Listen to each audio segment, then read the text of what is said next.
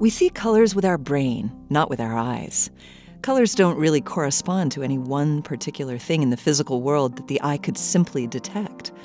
Under natural viewing conditions, the color that we perceive a surface to be depends on the whole spectrum of light wavelengths it reflects, and on the context of the surface in the overall visual scene. The perceived colors of surfaces stay the same, even when lighting conditions change drastically.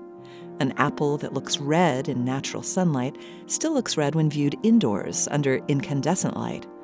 Seeing colors must depend on a complex analysis in the brain of the light wavelengths that the eye detects. In 2020, a team of American researchers announced major findings about how the brain allows us to perceive colors. They showed human subjects colored pinwheels while monitoring the activity of their brain using magnetoencephalography. This technique reveals brain activity by detecting tiny magnetic fields generated by electrically active brain cells. By mathematical analysis of the pattern of brain activity they detected, the researchers could deduce what colors their subjects saw.